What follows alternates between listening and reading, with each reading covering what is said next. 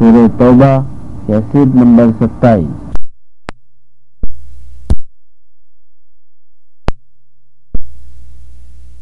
على آل سيدنا محمد كما صليت على إبراهيم وعلى آل إبراهيم في العالمين إنك حميد مجيد۔ قال الله تبارك وتعالى في كلامه المجيد: أعوذ بالله من الشيطان الرجيم، بسم الله الرحمن الرحيم۔ يا أيها الذين آمنوا إنما المشركون نجس فلا يقربوا المسجد الحرام بعد عامهم هذا وإن خفتم عيلة فسوف يغنيكم الله من فضله إن شاء إن الله عليم حكيم۔ قاتلوا الذين لا يؤمنون بالله ولا باليوم الآخر ولا يحرمون ما حرم الله ورسوله ولا يدينون دين الحق من الذين أوتوا الكتاب حتى يؤتوا الجزية عن يد وهم صاغرون۔ قال المؤلف والمفسر رحمه الله تعالى: أدام النفع بعلومه وعلومكم في الدارين آمين، إلى أن قال: أمر تعالى عباده المؤمنين الطاهرين دينا وذاتا بالنفي المشركين الذين هم نجس دينا عن المسجد الحرام وأن لا يقربوه بعد نزول هذه الآية، وكان نزولها في سنة 9، ولهذا بعث رسول الله صلى الله عليه وسلم عليا صحبة أبي بكر رضي الله تعالى عنهما عامئذ، وأمره أن ينادى في المشركين أن لا يحج بعد هذا العام مشرك ولا يطوف بالبيت عريان، فأتم الله ذلك وحكم به شرعا وقدرا۔ اب مفسر رحمۃ اللہ علیہ سورۃ التوبہ کی ان آیات کی تفسیر بیان فرماتے ہیں کہ اللہ نے اپنے مومنین طاہرین، کیونکہ مومن جو ہے الحمدللہ ہر لحاظ سے پاک ہے، یعنی باعتبار عقیدے کے بھی اور باعتبار احکام اور عمل کے بھی، نجاسات ظاہری سے بھی پاک ہے اور نجاسات باطنی سے بھی پاک ہے۔ اور مشرک جو ہیں اور کافر جو ہیں وہ ظاہری نجاسات کے اعتبار سے بھی پلید ہیں اور گندے عقائد کی بنا کی وجہ سے بھی وہ پلید ہیں، یعنی وہ ظاہری اور معنوی طور پہ ہر لحاظ سے نجس ہیں، اور مومن جو ہے وہ ہر لحاظ سے الحمدللہ طاہر ہے۔ اس لیے فرمایا کہ امرہ اللہ عبادہ المؤمنین الطاہرین۔ اس کی وجہ یہ ہے کہ دل کی پاکی ہے توحید کے ساتھ، جب تک شرک ہے، کفر ہے، ظلمات ہیں، اندھیرے ہیں، اور جب اللہ کی توحید کا عقیدہ آئے گا تو نور ایمان دل میں آ جائے گا۔ اس لیے اللہ تبارک و تعالی نے قرآن مقدس میں فرمایا: فَمَن يُرِدِ اللَّهُ بِهِ أَن يَهْدِيَهُ يَشْرَحْ صَدْرَهُ لِلْإِسْلَامِ فَهُوَ عَلَى نُورٍ مِّن رَّبِّهِ۔ اللہ نے فرمایا کہ جس شخص کے لیے اللہ ارادہ کرتے ہیں ہدایت کا، اس کو نور اسلام کی روشنی نصیب فرما دیتے ہیں، وہ پھر اللہ کے ایمان کی توحید کی نور میں آ جاتا ہے۔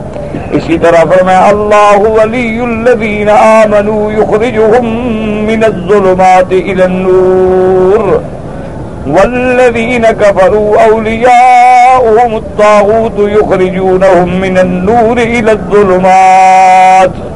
اللہ تبارک و تعالی مومنوں کے دوست ہیں، اللہ تبارک و تعالی مومنوں کے ناصر ہیں، اللہ تبارک و تعالی مومنین کے متولی ولی وارث ہیں، اور وہ ان کو ظلمات کفر و شرک کے ظلمات سے نور ایمان کی طرف لاتے ہیں۔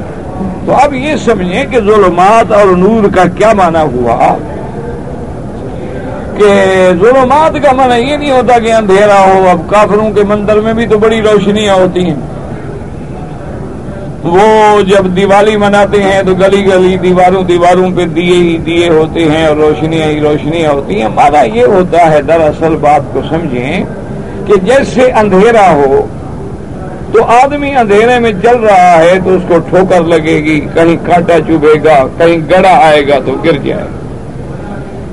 اندھیرا روشنی ہے تو بالکل دیکھ رہا ہے کہ یہ صراط مستقیم ہے, ادھر کانٹے ہیں, ادھر گڑا ہے, ادھر سانپ ہے, ادھر بچھو ہے, اپنا راستے کو بچا کے جا رہا ہے. تو اصل معاملہ مانوی طور پر بھی اسی طرح ہوتا ہے کہ اب دیکھیں کہ جو آدمی اللہ معاف کرے مشرک ہے تو وہ کبھی درختوں پہ سجدہ, کبھی چاند پہ سجدہ, کبھی سورج پہ سجدہ, کبھی تاروں پہ سجدہ, کبھی مردہ انسانوں پہ سجدہ, کبھی زندوں پہ سجدہ, کبھی سانپوں کے سجدے, کبھی گنگا جمنا کے سجدے. اور اندھیرے میں ٹھوکریں کھا رہا ہے, کبھی ادھر کبھی ادھر, کبھی ادھر کبھی ادھر, کوئی راستہ ہے ہی. جس آدمی نے کوئی اس کو دو چار باتیں سنا دی فوراً ضعیف العقیدہ آدمی ہوتا ہے, فوراً ان کی باتوں کا شکار. اب آپ دیکھتے ہیں نا کہ سڑکوں پہ بیٹھے ہیں جی, وہ پرندے رکھے ہوئے ہیں, فال نکال رہے ہیں. اب آپ اندازہ فرمائیں کہ اللہ نے انسان کو اشرف المخلوقات بنایا ہے اور وہ اپنی قسمت کا حال پوچھنے کے لیے طوطے کے پاس آتا ہے کہ جی کارڈ نکالو اور میری قسمت کا حال بتاؤ. اس سے بڑا کوئی دنیا میں بے وقوف ہوگا؟ اچھا, اس طوطے سے جناب آپ کوئی 20 دفعہ نکلوا لیں, 20 کارڈ مختلف نکل آئیں گے, ہر وقت قسمت بدل رہی ہے تمہاری سیکنڈ میں. پھر بھی آدمی احمق ہے, ان کے چکر میں ہے, جا کے پیسے دیتا ہے. کتنے لوگ ہیں جو سڑکوں پہ بیٹھے ہیں جی, پیسے لے کے آپ کا ہاتھ دیکھیں گے, آپ کا ستارہ نکالیں گے, ذائچہ بنائیں گے, آپ کو بتائیں گے کہ آپ کا ستارہ نحس ہے, اب گردش میں ہے, فلاں مہینے میں نکل جائے گا, فلاں دن تم کالے بکرے کا صدقہ کرو, فلاں دن تم کالے مرغے کا صدقہ کرو, فلاں دن تم کالی بلی کو پکڑ کے لے آؤ. ایسے اور جاہل اسی کے پیچھے لگاؤ. اچھا, وہ آدمی اتنا بھی نہیں سوچتا کہ جس کو ستاروں کی گردش کا اتنا بڑا پتہ ہے, وہ سڑک پہ بیٹھے ہوئے 5 روپے کے لیے دھکے کھا رہا ہے, اپنے ستارے کو تو گردش سے بدبخت نکال ہی نہیں سکا, لیکن سوچنے کے لیے تیار نہیں. کتنے لوگ ہیں جو جاہل پیروں کے پاس جاتے ہیں, جاہل عاملوں کے پاس جاتے ہیں. کوئی جنوں والا بابا مشہور ہے, کوئی ڈنڈے والا بابا مشہور ہے, کوئی گالیوں والا بابا مشہور ہے, کوئی کموے والی سرکار مشہور ہے, کوئی بلیوں والی سرکار مشہور ہے, اور ان کے پاس جا کے بیٹھے ہیں جی مہربانی کریں جی بس ہمارا مسئلہ حل کر دیں. اللہ کے بندے وہ تو اپنا مسئلہ حل نہیں کر سکے, سارا دن کموں کے ساتھ بیٹھے رہتے ہیں. وہ تو اپنا مسئلہ حل نہیں کر سکے, سارا دن ان کا بلیوں کے ساتھ جانوروں کے ساتھ گزرتا ہے. وہ تو انسانوں کی صحبت سے بھی محروم ہو گئے, تمہارا کیا مسئلہ حل کر دیں گے بھائی. لیکن بندہ کیا, کتنے بڑے عقل والے لوگ ہیں, جائیں گے مزار پہ جی منت ماننے آئے ہیں, مرشد میری مشکل حل کرے گا. خود کھڑا ہے مزار پہ, دیکھ رہا ہے کہ مرشد فوت ہو گیا ہے, قبر کے نیچے ہے, مٹی کے نیچے ہے, وہ اپنی مٹی ہٹا کے نہیں کھڑا ہو سکتا, میری مٹی کہاں سے ہٹا لے گا. عقل پہ پردے پڑ جاتے ہیں, آدمی اندھے ہو جاتے ہیں. وجہ کیا ہے؟ ظلمات, وہ اندھیرا, وہ شرک کا اندھیرا جو ہے وہ ٹھوکریں کھانے پہ مجبور کر رہا ہے. اور جب آدمی اللہ کی توحید میں آتا ہے, اس کے دماغ میں جب آ جاتا ہے کہ لا الہ الا اللہ محمد الرسول اللہ, کہ کوئی معبود برحق نہیں مگر اللہ, اور محمد مدنی میرے اللہ کا بھیجا ہوا پیغمبر ہے, اللہ کا رسول ہے. جب اس کے عقیدے میں یہ آ جاتا ہے کہ نفع نقصان کا مالک صرف میرا اللہ ہے, جب اس کے عقیدے میں یہ آ جاتا ہے کہ میرے پاؤں میں کانٹا بھی نہیں لگ سکتا جب تک میرا اللہ نہ چاہے, جب عقیدے میں یہ آ جاتا ہے کہ میرے دکھ سکھ کو کوئی ٹال ہی نہیں سکتا. جیسے کہ روایات میں آتا ہے کہ سیدنا ابی بکر الصدیق رضی اللہ تعالی عنہ کہ آپ کی اب بیماری کے ایام ہیں. جس بیماری میں سیدنا ابی بکر رضی اللہ تعالی عنہ کی وفات ہوئی ہے تو کچھ صحابہ نے آگے مشورہ دیا. انہوں نے کہا حضور آپ کو تکلیف بہت زیادہ ہو رہی ہے, طبیب کو بھیجیں, کم از کم آپ کو دیکھ لے. آپ نے فرمایا میرے طبیب نے مجھے دیکھا ہے. نے کہا تو پھر اس طبیب نے کیا بتلایا ہے, کیا تکلیف ہے؟ نے کہا طبیب نے کہا ہے کہ انی فعال لما یرید, جو میری مرضی آئے میں کروں گا. یعنی میرے اللہ نے مجھے دیکھا اور کسی کو دکھانے کی کیا ضرورت ہے. تو جب آدمی کا ایمان یہ ہو جاتا ہے پھر وہ نہ قبروں پہ جھکے گا, نہ ستاروں کے چکر میں آئے گا, نہ سورج چاند کو اپنا مابا ملوجہ سمجھے گا. کہے گا یہ تو خود کسی کے محتاج ہیں تو میرا کیا بگاڑ لیں گے, یہ تو کسی کے حکم پہ چل رہے ہیں, یہ تو غروب و طلوع میں بھی اپنے اختیار نہیں رکھتے ہیں. جب تک اللہ کا حکم ہے مشرق سے نکلے گا, جب اللہ حکم دیں گے مغرب سے نکلے گا, جب اللہ چاہیں گے کھڑا ہوگا, جب اللہ چاہیں گے پھینک دیں گے زمین میں, توڑ کے ریزہ ریزہ کر کے سمندر میں ڈال دیں گے. تو یہ میری تقدیر کیا بنائے گا؟ اس لیے وہ نور ایمان میں آ جاتا ہے, پھر ایک ہی دروازے پہ آ جاتا ہے کہ کل لن یصیبنا الا ما كتب اللہ لنا هو مولانا وعلى اللہ فلیتوکل, کہ ہمیں کچھ بھی تکلیف نہیں پہنچتی جب تک کہ میرے اللہ کا لکھا ہوا ہے.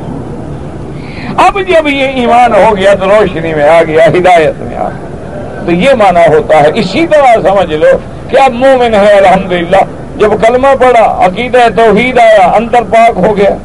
اب باہر شراب حرام ہے, وہ کہے گا حرام. اچھا وہ جناب پیشاب حرام ہے, حرام. جنابت کے بعد بغیر غسل کے میں نماز نہیں پڑھ سکتا, مسجد نہیں جا سکتا, میں پلید ہوں, پلید فوراً غسل کرے گا. عورت ہے, حیض ہے, مسجد میں نہیں آئے گی. نفاس ہے, مسجد میں نہیں آئے گی. ہاتھ کو کوئی گندی چیز لگ گئی ہے, جب تک دھوئے نہیں آرام نہیں آئے گا. کپڑے کو کوئی گندی چیز لگی ہے, جب تک دھوئے نہیں آرام نہیں آئے گا. اندر باہر سے مومن پاک ہے. اس لیے اللہ تبارک و تعالی نے فرمایا کہ میرا محبوب یہ مشرک جو ہیں یہ معنویاً بھی اور ظاہراً بھی اور باطناً بھی پلید ہیں. کہ ایک تو ان میں شرک کی پلیدی ہے, اور دوسرا ان کا ہر وقت حرام سے تعامل ہے. شراب پیتے ہیں, ان کے نزدیک جنابت کوئی مسئلہ نہیں, ان کے نزدیک پیشاب وغیرہ بول براز کوئی مسئلہ نہیں. تو یہ ظاہراً بھی پلید ہیں اور باطناً بھی پلید ہیں. اور موحد جو ہے الحمدللہ اللہ نے اس کو نور توحید, نور ایمان کی وجہ سے ظاہری اور باطنی پاک فرمایا ہے.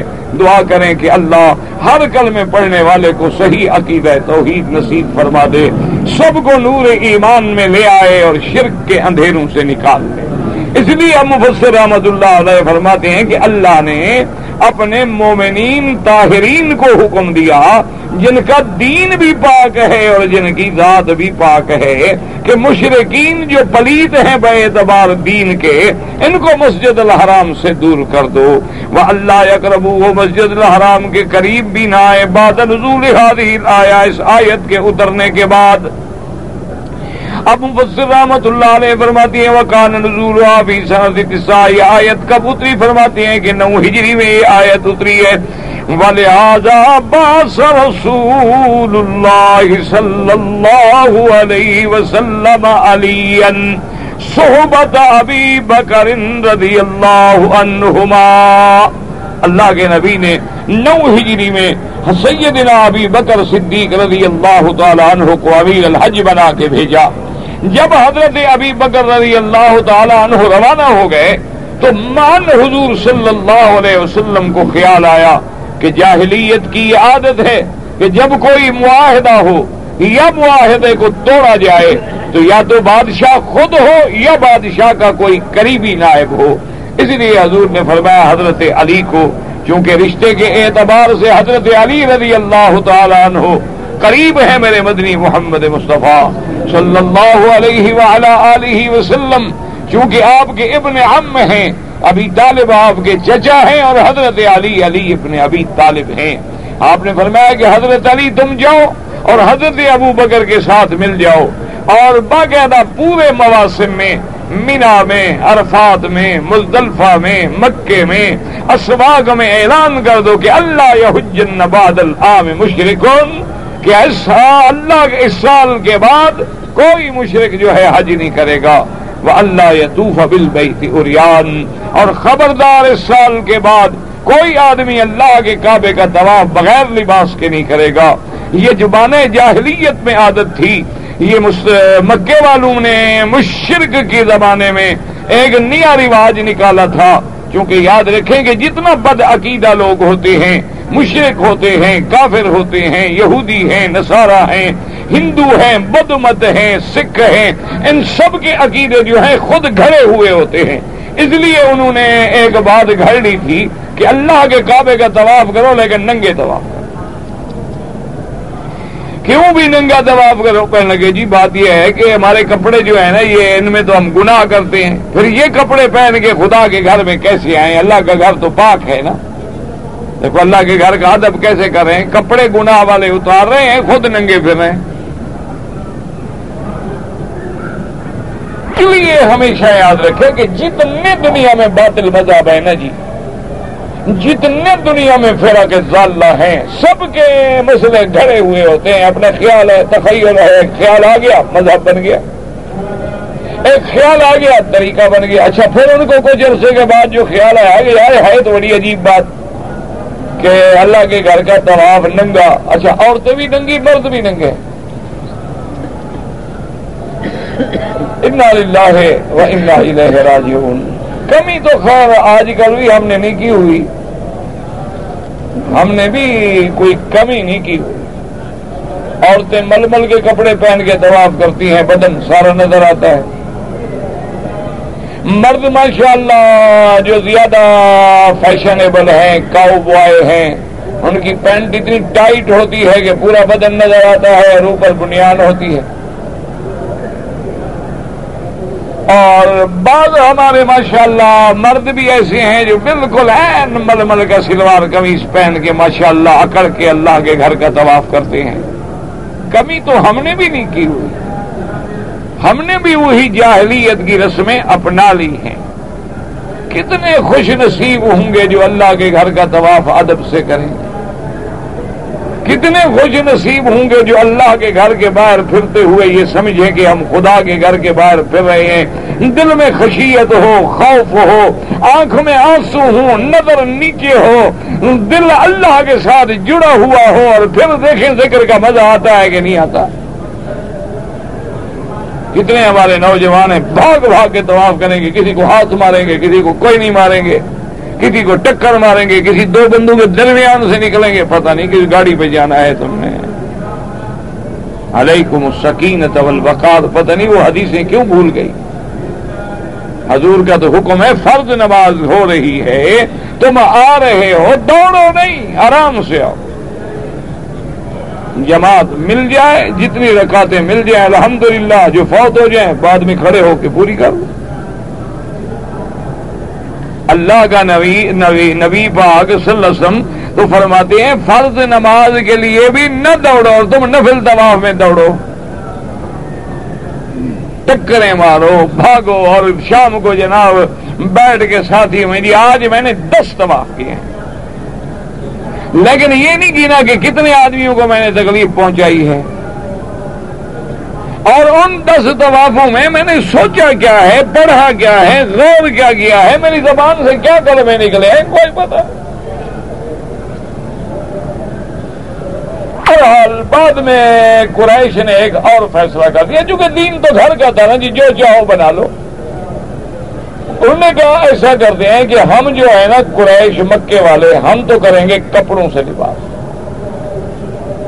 ہمارے علاوہ جو قبائل ہیں وہ ننگا کریں، تاکہ ہمارا ان کا کچھ تو فرق ہو نا۔ آخر ہم مجاور ہیں، ہم حمص ہیں، ہم بیت اللہ کے وارث ہیں، سقایا حجابہ ہمارے پاس ہے، تو ہمارا ان کا کوئی فرق تو ہونا۔ اچھا پھر خیال آ گیا کچھ پیسے بھی کماؤ، جیسے ہمارے قبروں پہ مجاور ہیں وہ بھی نئی نئی بات نکالتے ہیں نا، کچھ مال ملے۔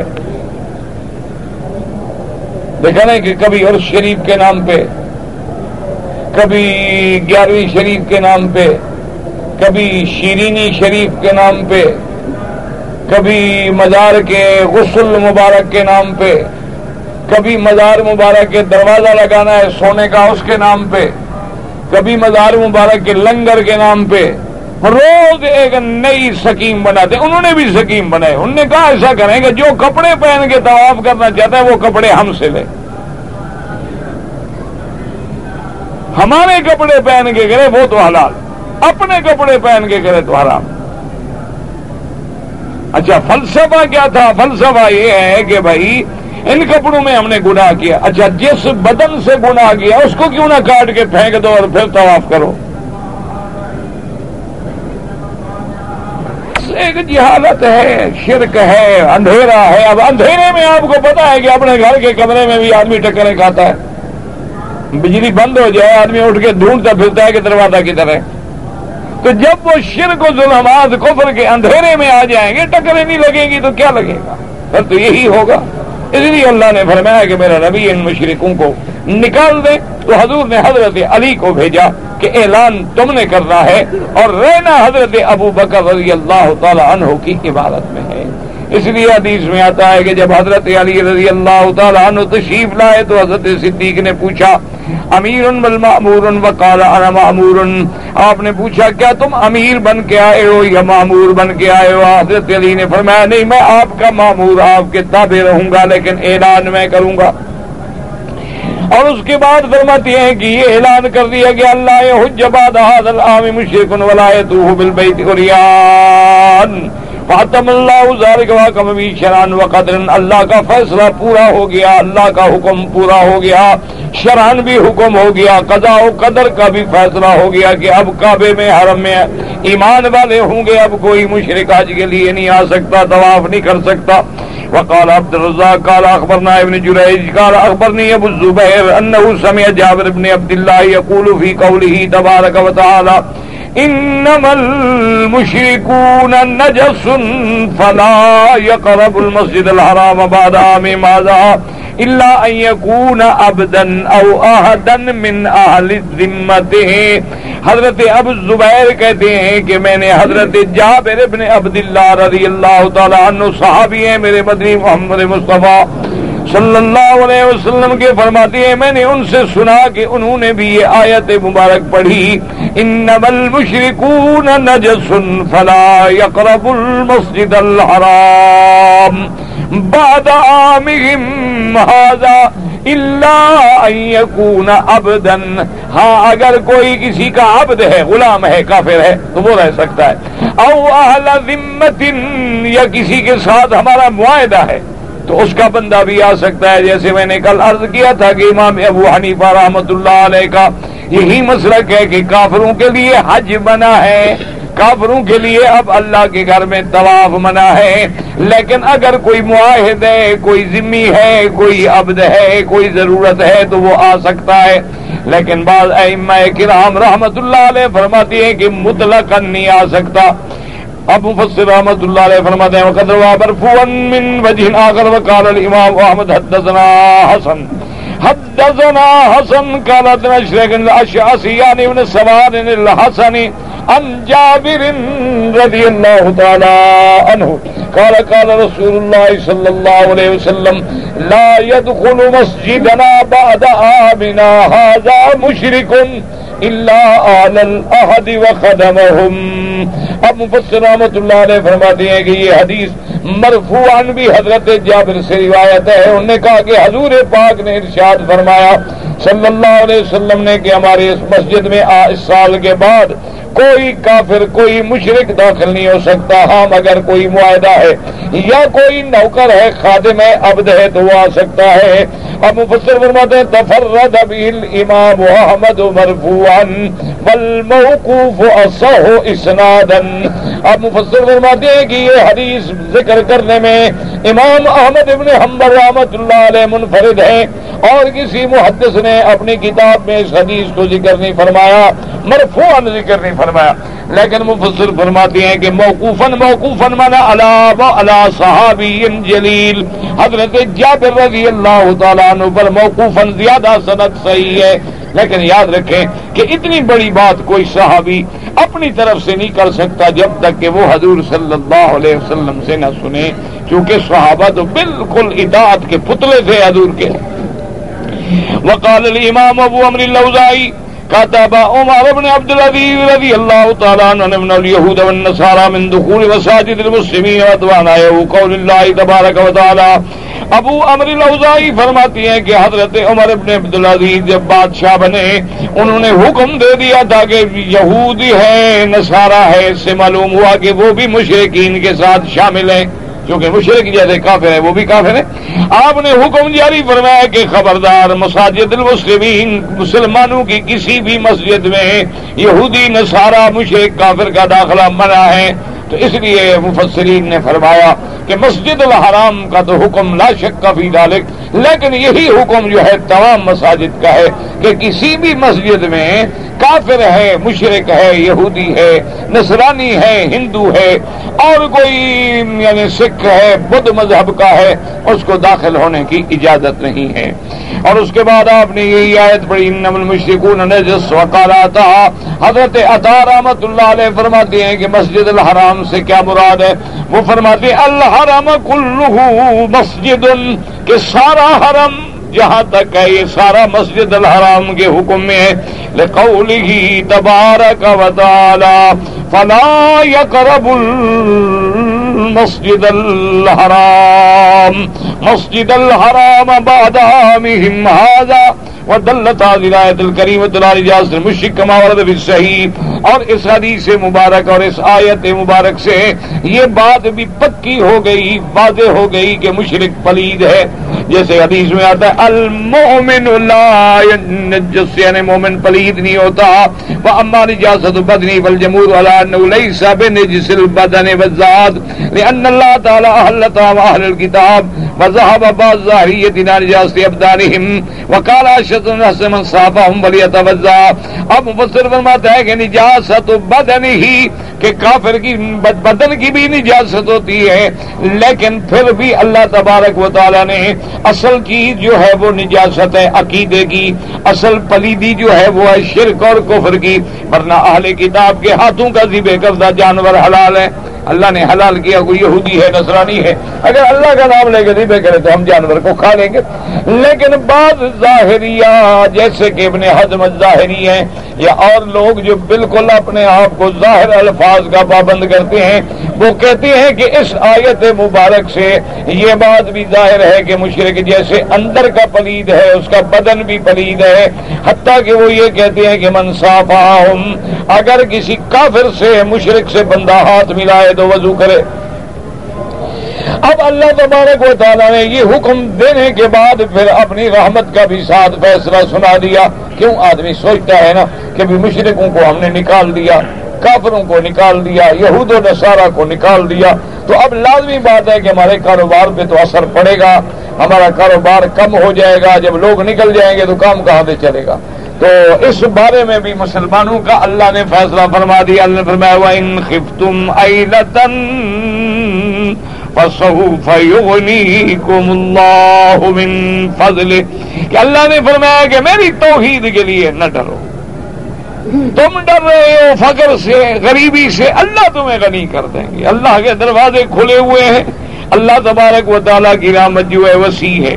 اللہ یبسط الرزق لمن یشاء ویقدر، اللہ تبارک و تعالیٰ جس کا چاہے رزق بڑھا دیں، جس کا چاہے کم کر دیں۔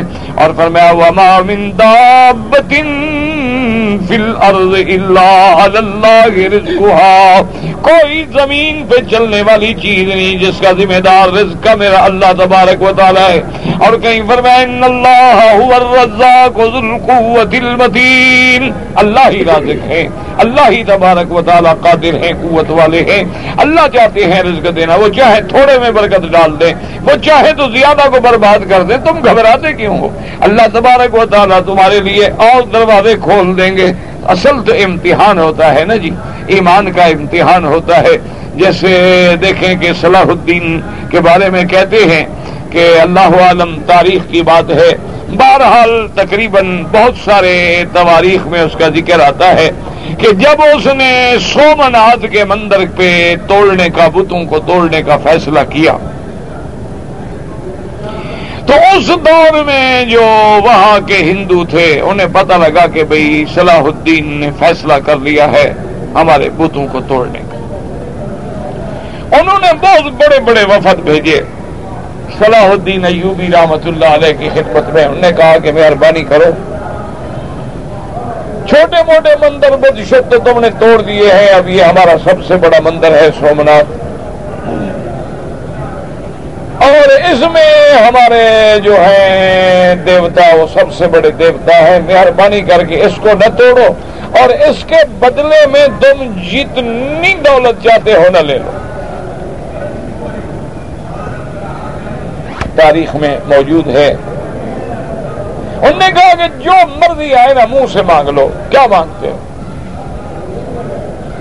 تو ایوبی نے صلاح الدین نے فرمایا کہ ان بتوں کو، ان بدبختوں کو، ہندوؤں کو جا کے کہہ دو کہ میں توحید کے کلمے پڑھنے والا ہوں، میں بت فروش نہیں، بت شکن ہوں، میں بیچنے والا نہیں، میں تو توڑنے والا ہوں. میں نے دوسرے نبی کا کلمہ پڑھا ہے جس نے مکے میں اللہ کے کعبے میں بت توڑے، توڑ دیا، پرواہ نہیں کی. اسی طرح آپ بھی دیکھیں کہ 1400 سال کے بعد اللہ نے پٹھانوں سے بھی کام لیا. ان کو بھی دنیا نے کہا پیسہ لے لو، جتنا مرضی آئے لے لو. انہوں نے کہا نہیں، اللہ کے نبی نے بتوں کو توڑا ہے، ہم توڑے.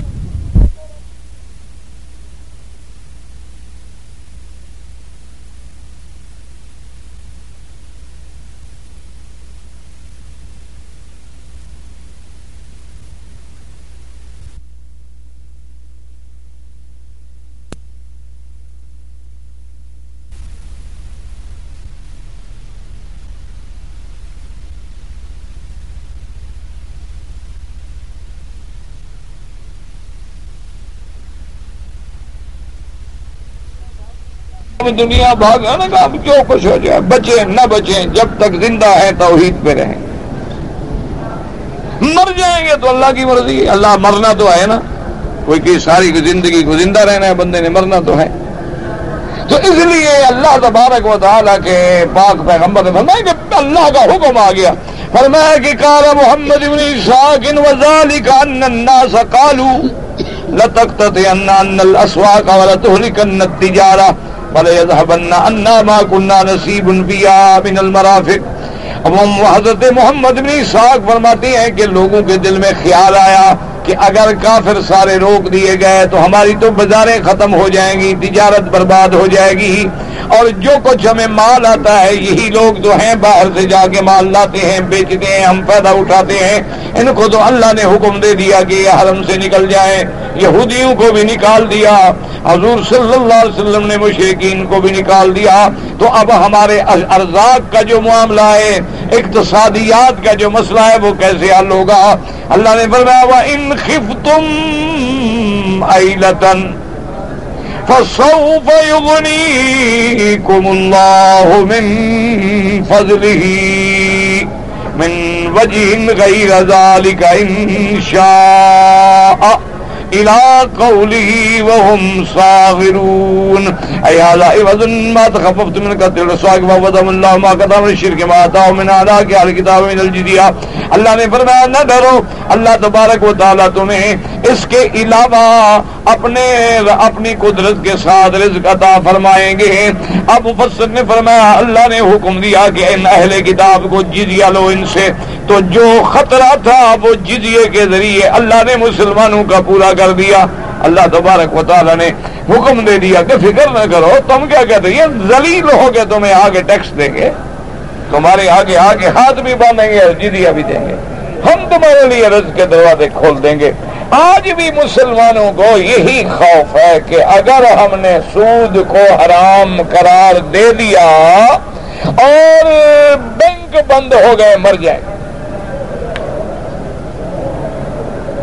بے عین ہی وہی اشکال ہیں جن کا حل قرآن بیان کر. آج بھی آپ یعنی کسی بھی پڑھے لکھے آدمی کے ساتھ بیٹھ جائے نا جی، وہ یہی کہے گا مولوی صاحب تقریر کرنی بڑی آسان ہے، بینک بند کر دو، کام کیسے چلے گا؟ تو مولوی تو یہ کہہ دیتے سود حرام ہے، سود حرام ہے. مولوی کہہ دیتے جیسے مولویوں نے حرام کیا ہو. پہلے اللہ کے کعبے میں بیٹھے ایمان سے کہو سود مولوی حرام کرتا ہے یا اللہ نے حرام کیا؟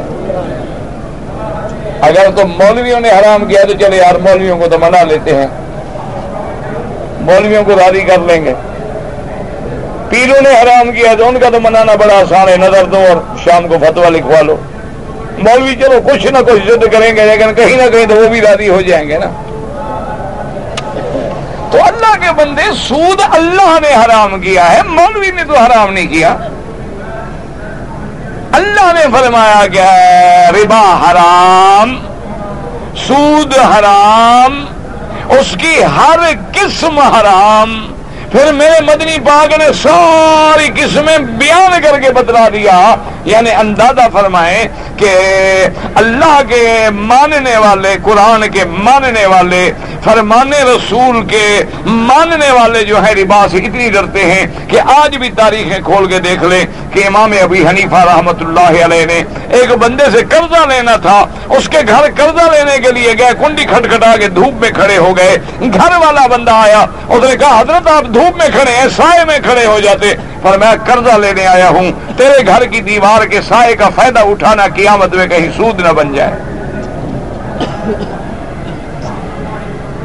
وہ تو اس سے بھی ڈرتے تھے۔ اور پھر اللہ کے نبی نے اتنی وضاحت بیان فرما دی کہ آکل الربا، منہ کی لہو، کھانے والا، کھلانے والا، لکھنے والا، دینے والا، لینے والا، گواہی دینے والا، سب پہ اللہ کی لعنت ہے۔ اور پھر میرے اللہ نے صرف یہ نہیں کہا کہ حرم علیکم الربا لا تاکلوا الربا، بلکہ فرمایا فاذنوا بحرب من اللہ ورسولہ، کہ اگر تم سودی کاروبار پہ چلتے ہو تو پھر اللہ سے جنگ کے لیے تیار ہو جاؤ۔ تو اللہ سے جنگ کر کے کوئی جیتا ہے کہ تم جیت جاؤ گے؟ کہتے ہیں جی مولوی صاحب آپ ٹھیک کہتے ہیں، ہم تو بند کر دیں گے، لیکن باہر والے ملکوں سے کیا کریں گے؟ وہ باہر والے ملک جو اب تمہیں قرضہ دیتے ہیں اپنی شرائط منواتے ہیں کہ نہیں منواتے؟ تمہارا مذہب اتنی کمزور ہے؟ ان کا تو اگر کوئی ایک آدمی بھی ایک ترمیم پیش کر دیتا ہے آئین میں تو اس پہ ساری باتیں ماننی پڑی۔ تم کو ہمارے اللہ رسول نے حرام کیا ہے، ہم نہیں دیں گے، جو مرضی ہے کر لو، جو سابقہ ہو چکے ہیں معاملے طے کر لو، آئندہ ہم نہ قرضہ لیں گے نہ دیں گے۔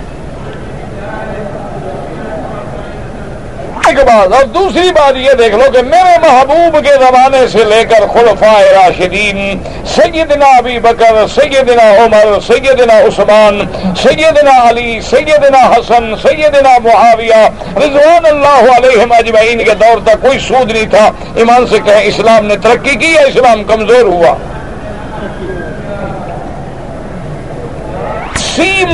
80 لاکھ مربع میل پہ انہوں نے اسلام کا جھنڈا گاڑ دیا، تم نے سود کھا کے کتنا لے لیا؟ ابھی تو یاد رکھیں کہ ابھی تو کافر جو ہے نا، کافر ملعون جو ہے، یہودی کافر نصرانی، وہ سوچ رہے ہیں کہ اسلام کا جو فلسفہ ہے نظام مزاربت کا، مرابحت کا، مشارکت کا، ہمارے سودی لین دین سے زیادہ بہتر ہے، لہذا تجربے کے طور پر کچھ بینکوں کو چلاؤ تاکہ اسلام کے قانون سے ہم فائدہ اٹھائیں۔ کافر یہ سوچ رہا ہے، اور مسلمان یہ کہے کہ جی سود کے بغیر جناب ملک کیسے چل سکتا ہے، اور جی یہ بڑی بڑی انڈسٹریاں، بڑی بڑی فیکٹریاں بند ہو جائیں گی۔ پتہ ہے وجہ کیا ہے؟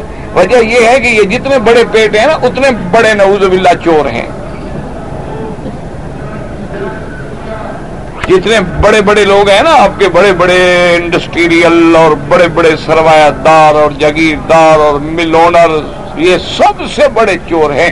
80 کروڑ کا یہ قرضہ لیں گے، ٹھنڈے دل سے سوچ لیں، 25 کروڑ اپنی طرف سے شو کریں گے، جو جائیداد ہوگی نا جی زمین ہوگی 10 کروڑ کی کاغذات بنوا لیں گے 25 کروڑ کے، اور 80 کروڑ کا قرضہ لیں گے، اس کے بعد جناب مشینری لیں گے 30 کروڑ کی، لکھائیں گے 60 کروڑ کی، 30 تو وہی رکھ لیں گے نا باہر۔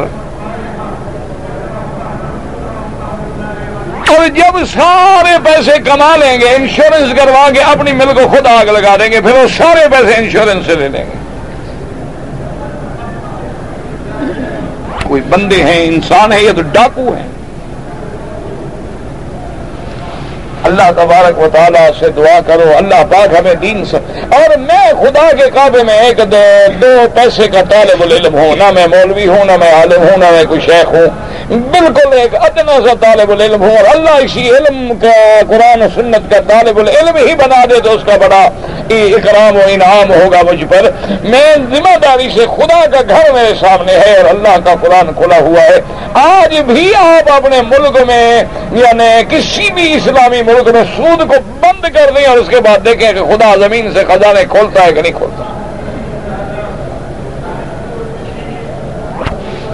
الحمدللہ ثم الحمدللہ۔ اسی ملک میں نظر ڈال لو، کیا تھا، اونٹوں کا بیچارے سفر کرتے تھے، کھجوریں کھا کے زندگی گزارتے تھے۔ جب الحمدللہ اللہ نے اس الہ کریمہ کو والے سود کو قرآن کی خدمت کا موقع دیا، اللہ نے سارے دروازے کھول۔ اس لیے دعا کریں اللہ ہمارے تمام اسلامی ملکوں میں کوئی ایسے لوگ پیدا کرے جن کو قرآن و سنت سے پیار ہو، اور جن کو قرآن و سنت پہ اعتبار ہو، اور جن کو اللہ کے رسول کے فرمان پہ یقین ہو، اور پھر وہ اللہ کے فرمان پہ اللہ کو راضی کرنے کے لیے کر گزریں، اور اس کے بعد دیکھیں کہ اللہ کی نعمتیں اور فصل کیسے ہوتے ہیں، کیونکہ رزق دینے والا کون ہے؟ میرا اللہ ہے۔ فصل پکا ہے، بارش آ جائے ختم، کیا کریں گے؟ آپ اپنے ملک سے تو آپ کا رابطہ ہے نا، ہر آدمی کا رابطہ ہوتا ہے۔ دیکھ لیں کہ یعنی باغات جب تیار تھے نا جی، طوفان آیا، اندھیری آئی۔ اللہ مجھے اپنے ہمارے جو وہاں میں نے جو منشی ہیں ان کا فون آیا کہ جی وہ پارٹی جیسے آپ کا باغ خریدا تھا بھاگ گئے، کیا کریں؟ میں کہا چھوڑو، کیا کریں، ان کے جب بچہ کچھ نہیں، کیا کرو گے بھائی؟ کہاں سے دے گا تمہیں پیسے؟ عقل کرو، چھوڑو، غریب ہے بیچارہ بھاگ گیا تو اچھا کیا، معاف کر دو اس کو۔ دادا جی ہمارا سودا ہوگا، بے وقوف دے گا کہاں سے جب اس کے غریب کے پاس سامنے کچھ نہیں ہے؟ تو یہ یعنی فصل پکا ہوا ہے، ہوا آئی ختم۔ آپ حیران ہوں گے، آپ اپنا ملک میں پوچھ لیں، گندم لینے والا کوئی نہیں، لوگ بھوکے مرتے ہیں۔ گندم رکھنے کی جگہ کوئی نہیں، اتنی گندم خدا نے دی ہے، پھر بھی لوگ بھوکے مر رہے ہیں۔ ورنہ وجہ کیا ہے؟ اللہ ناراض۔ دعا کرو اللہ راضی ہو جائے، بس ایک ہی دعا کرو، میرا رب راضی ہو جائے۔ اللہ راضی ہو جائے تو پھر تھوڑی چیز میں، پر اس لیے فرمایا ڈرو نہیں، ہم انتظام کر دیں۔ اور فرمایا اس کے بعد مفسر رحمۃ اللہ علیہ وہاں قداروان ابن عباس مجاہد و اکرمہ وسعید بن جبیر و قتادہ والضحاک وغیرہم، ان سب حضرات نے یہی ترجمہ فرمایا، ان اللہ علیم حکیم، علیم بما یشرکون حکیم فیما یامر به وینہی عنہ، انہ الکامل فی افعالہ واقوالہ العادل فی خلقہ ہمارے تبارک و تعالی حافظ منتر کل مقاصد ومال جدید الذی یاخذون من اہل الذمہ۔ اللہ تبارک و تعالی علم والے ہیں، وہ جانتے ہیں کہ میرے بندوں کے لیے کیا چیز مناسب ہے۔ اللہ تبارک و تعالی حکمت والے ہیں، جس چیز کا حکم دیتے ہیں، جس چیز سے روکتے ہیں، اسی میں اس کی حکمت ہے، کیونکہ الکامل فی افعالہ، اپنی افعال میں اقوال میں کامل ذات میرے اللہ تبارک و تعالی کی ہے۔ العادل فی خلقہ، اپنے خلق میں مخلوق میں عدل کرنے والی ذات اللہ تبارک و تعالیٰ کی ہے، تبارک و تعالیٰ۔ اب اللہ نے جب مشرکین کو نکال دیا، اللہ نے مسلمانوں کو فتوحات عطا فرمائے، اموال غنیمت عطا فرمائے، یعنی آپ دیکھیں کہ یہاں اعلان ہوتا ہے انما المشرکون نجس فلا یقربوا المسجد الحرام بعد عامہم ھذا۔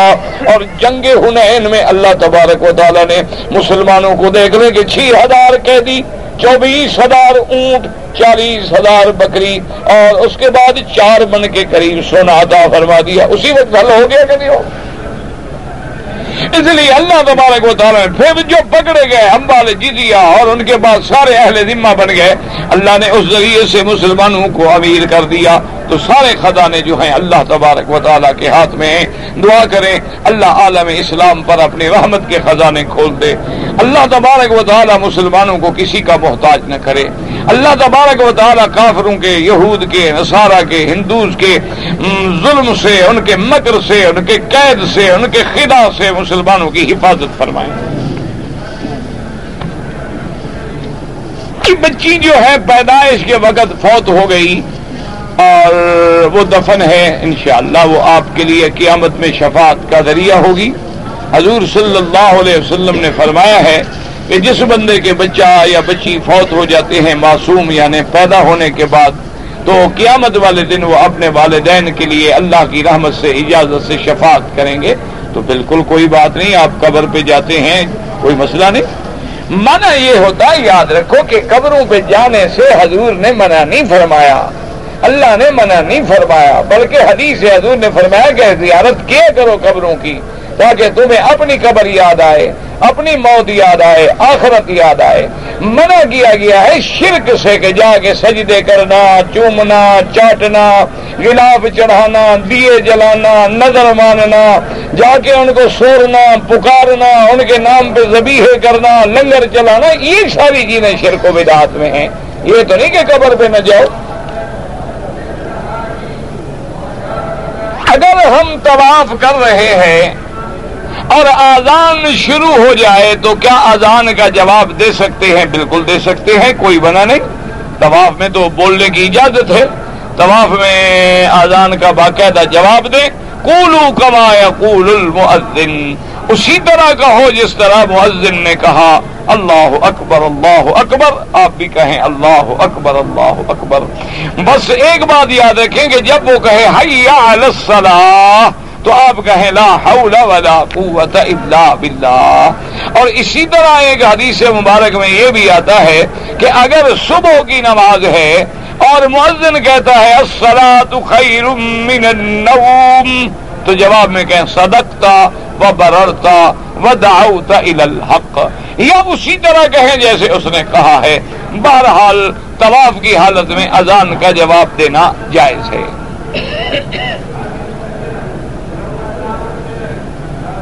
جی کہ ملتزم پر اگر ہمیں مشکل سے جگہ ملی، میں دعا مانگنے میں مشغول ہو گیا اور جنازہ کھڑا ہو گیا، نہیں پڑھا، فرض کفایہ ہے، نہیں پڑھا، گناہ تو نہیں ہوگا، اور مسلمانوں نے پڑھ لیا ہے، کوئی بات نہیں۔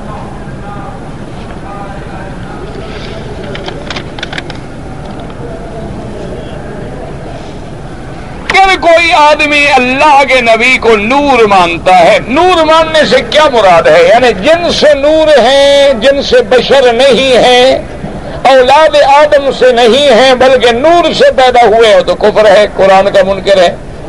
انما انا بشر مثلکم یوحی الی قل سبحان ربی هل کنت الا بشرا رسولا، اور حضور نے فرمایا انا سید ولد آدم، میں آدم کی اولاد کا سردار ہوں۔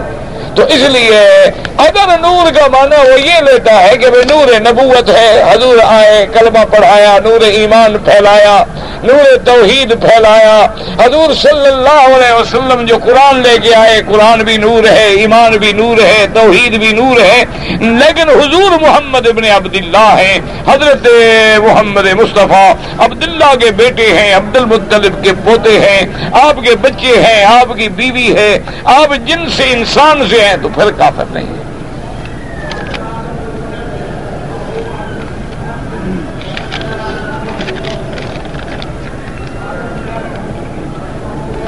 هل يجوز الأذان في قبر الميت؟ لا، لم يثبت من الحديث۔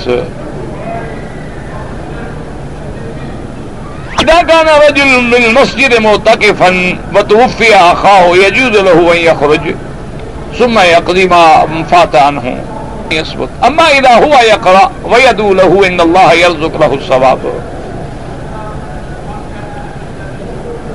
في صلاة الظهر 4 ركعات، نعم ثبت في بعض الروايات برواية حفصة رضي الله تعالى عنها 4 ركعات أيضا قبل الظهر وأما عند بعض الأئمة رحمه الله تعالى فركعتان وهذه الأشياء كلما زاد أجرا إن شاء الله.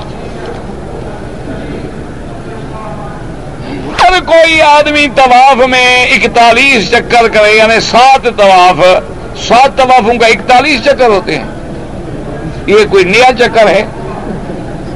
بھئی ہر طواف کے 7 چکر ہیں تو 7 کے کتنے ہوں گے؟ ہاں جی سبحان اللہ، تم بھی حساب کے بڑے مضبوط ہو. اب 49 ہو گئے جلدی سے، تو یہ 41 کہاں سے ہو گئے؟ 7 طواف کرنے کے بعد یعنی 7 شوط کر لیں، 7 چکر کے بعد ایک طواف ختم ہو گیا.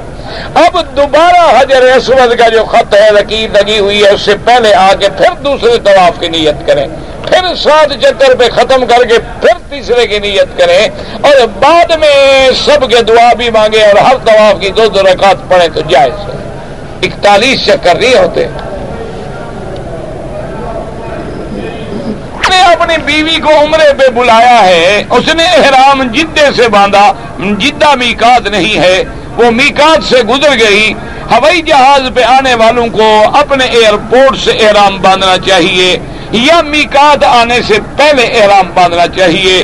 لیکن افسوس ہے کہ ماں سوا سعودی ایئر لائن کے، اللہ ان کو جزائے خیر دے، اور کوئی ایئر لائن میقات کے بارے میں بتاتی ہی نہیں. حالانکہ مسلمانوں کی ایئر لائنیں ہیں، ان کا فرض ہے. اور کیا فرق پڑتا ہے کہ آدھا گھنٹہ پہلے اعلان کر دیں بھی میقات آنے والا ہے، جس نے احرام باندھنا ہے تیاری کر لیں. تو بہرحال ایک بکری دم ادا کریں. اگر ایک آدمی مکہ مکرمہ میں مستقل قیام کرتا ہے اور اس نے عمرہ کرنا ہے تو اپنے گھر سے احرام باندھے گا نہیں، احرام کے لیے اس کو حد حرم سے باہر جانا ہوگا. چاہے وہ مسجد عائشہ سے باندھے، جعرانہ سے باندھے، عرفات جا کے باندھ آئے، یعنی حد حرم سے باہر ضرور نکلے گا. گھر سے احرام صرف حج کے لیے باندھا جاتا ہے. ہم مدینہ منورہ جائیں اور واپس مکے آئیں تو احرام ضرور باندھیں چونکہ میقات ہے. اگر ہم والدین کے لیے عمرہ کریں بالکل انشاءاللہ جائز ہے. اولاد کی بھلائی اسی میں ہے کہ والدین کے لیے اعمال کرے، دعائیں کرے. حارث نام رکھنے میں کوئی منع نہیں ہے، لیکن بعض لوگ کہتے ہیں کہ شیطان کا نام ہے، ایسا ہے. تو بعض نام میرے بھائی ایسے بھی ہوتے ہیں جو کافروں کے بھی ہوتے ہیں، لیکن یہ نام کی وجہ سے ہم کافر ہو جائیں گے. سفیان ابن الحارث ابن عبد المطلب، ایسا بھی کتابوں میں موجود ہے جہاں تک مجھے یاد ہے، اللہ عالم خطا بھی ہو سکتی ہے. پتہ نہیں کیا لکھا ہوا ہے بھائی، مجھے سمجھ انگریزی میں ہے.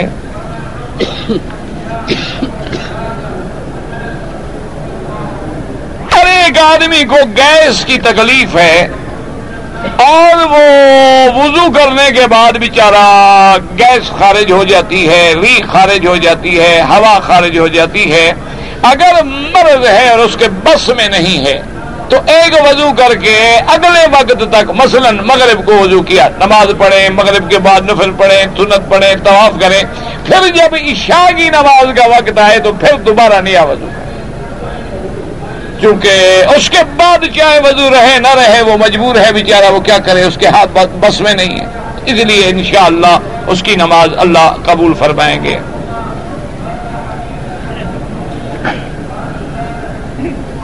کہتے ہیں جی کہ احادیث مبارک میں بعض محدثین کے نزدیک یہ اختلاف بھی ہوتا ہے حدیث کے ضعیف یا قبیحہ ہوتا ہے. کیونکہ بعض روات جو ہیں ایک محدث نے اسے کہا ہے کہ یہ راوی جو ہے ضعیف ہے، دوسرے کی تحقیق ہے وہ کہتے ہیں کہ نہیں لا باس بھی، کوئی حرج نہیں، گزارا ہے. تیسرا کہتا ہے کہ نہیں بالکل صدوق ہے، سچا ہے. چوتھے کہتا ہے کہ نہیں میں نے جو تحقیق کی ہے ابتدا میں بالکل ٹھیک تھا، آخر میں جا کے اس کا حافظہ کمزور ہو گیا ہے. تو یہ محدثین کی تحقیق ہے. بالکل اختلاف ہوتا ہے، کوئی بڑی بات نہیں. اور یہی تو کمال ہے محدثین کا کہ جتنے لوگوں نے میرے محبوب سے حدیثیں بیان کی ہیں 1400 سال تک جو لوگ ہیں سب کے احوال کو محفوظ رکھا ہے کہ ایک ایک بندے کا حال پتا ہے کہ یہ کیسا ہے، یہ کیسا ہے، یہ کیسا ہے، یہ کیسا ہے۔ یہی تو ان کا کمال ہے۔ اور اتنی بڑی تحقیق میں جب لاکھوں کے بارے میں تحقیق ہوگی تو غلطیاں بھی ہو سکتی ہیں۔ اللہ ان کی قبروں پہ کروڑوں رحمتیں فرمائے۔ اور سورت واقعہ پڑھنے کے بارے میں کہتے ہیں حدیث ضعیف ہے تو نہ پڑھیں، پر قرآن کے بارے میں بھی کہہ دیں تو ہم کیا کر سکتے ہیں؟ نہ ویسے قرآن پڑھنا ٹھیک ہے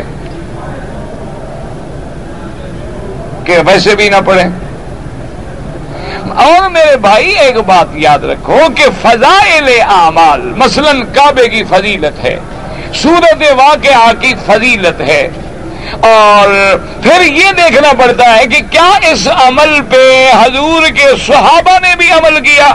تو حضرت عبداللہ ابن مسعود رضی اللہ تعالیٰ عنہ کے بارے میں بڑا مشہور واقعہ ہے کہ جب آپ کی آخری بیماری کا وقت ہے، آپ کے فوت ہونے کا وقت قریب آیا اور بیمار تھے جس مرض میں، حضرت عثمان تشریف لائے اور ان نے آ کے عیادت کی اور نے فرمایا کہ اگر اجازت ہو تو میں مدینے سے طبیب بھیجوں۔ فرمایا نہیں، اب کیا ضرورت ہے طبیب کی، اب اس مقام پہ پہنچ گئے۔ اور ایک روایت میں فرمایا کہ بس میرے طبیب نے مجھے دیکھ لیا ہے۔ انہوں نے کہا کہ حضرت میں کچھ بیت المال سے کچھ پیسے بھیج دوں، آپ کے کام آئیں گے۔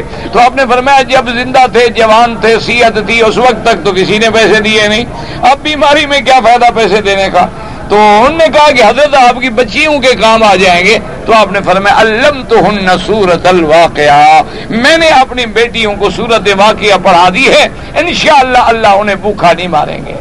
تو بہرحال اب اتنے بڑے صحابی جلیل کا ان کے بارے میں حضور کی حدیث ہے کہ دین سیکھنا ہے تو ان چار سے سیکھو۔ ان میں حضرت عبداللہ ابن مسعود رضی اللہ تعالی عنہ کا نام مبارک ہے، وہ بھی اس بات کو نقل کر رہے ہیں، تو اس لیے معلوم ہوتا ہے کہ اس بات میں کوئی قوت ہے۔ اور اگر حدیث ضعیف بھی ہو، ایک بات یاد رکھو، مثلا اب جتنی چلو اور باقی کتابوں میں نہ جائیں، سیاہ سکتہ کی 6 کتابیں ہیں، بخاری مسلم کو الگ کر کے باقی کتابیں ساری کھول کے پڑھیں، ان میں دیکھیں کیا حدیث ضعیف ہے کہ نہیں درج۔ تو اگر یہ حدیث ضعیف نعوذ باللہ کسی کام کی نہیں تھی تو محدثین نے لکھی کیوں؟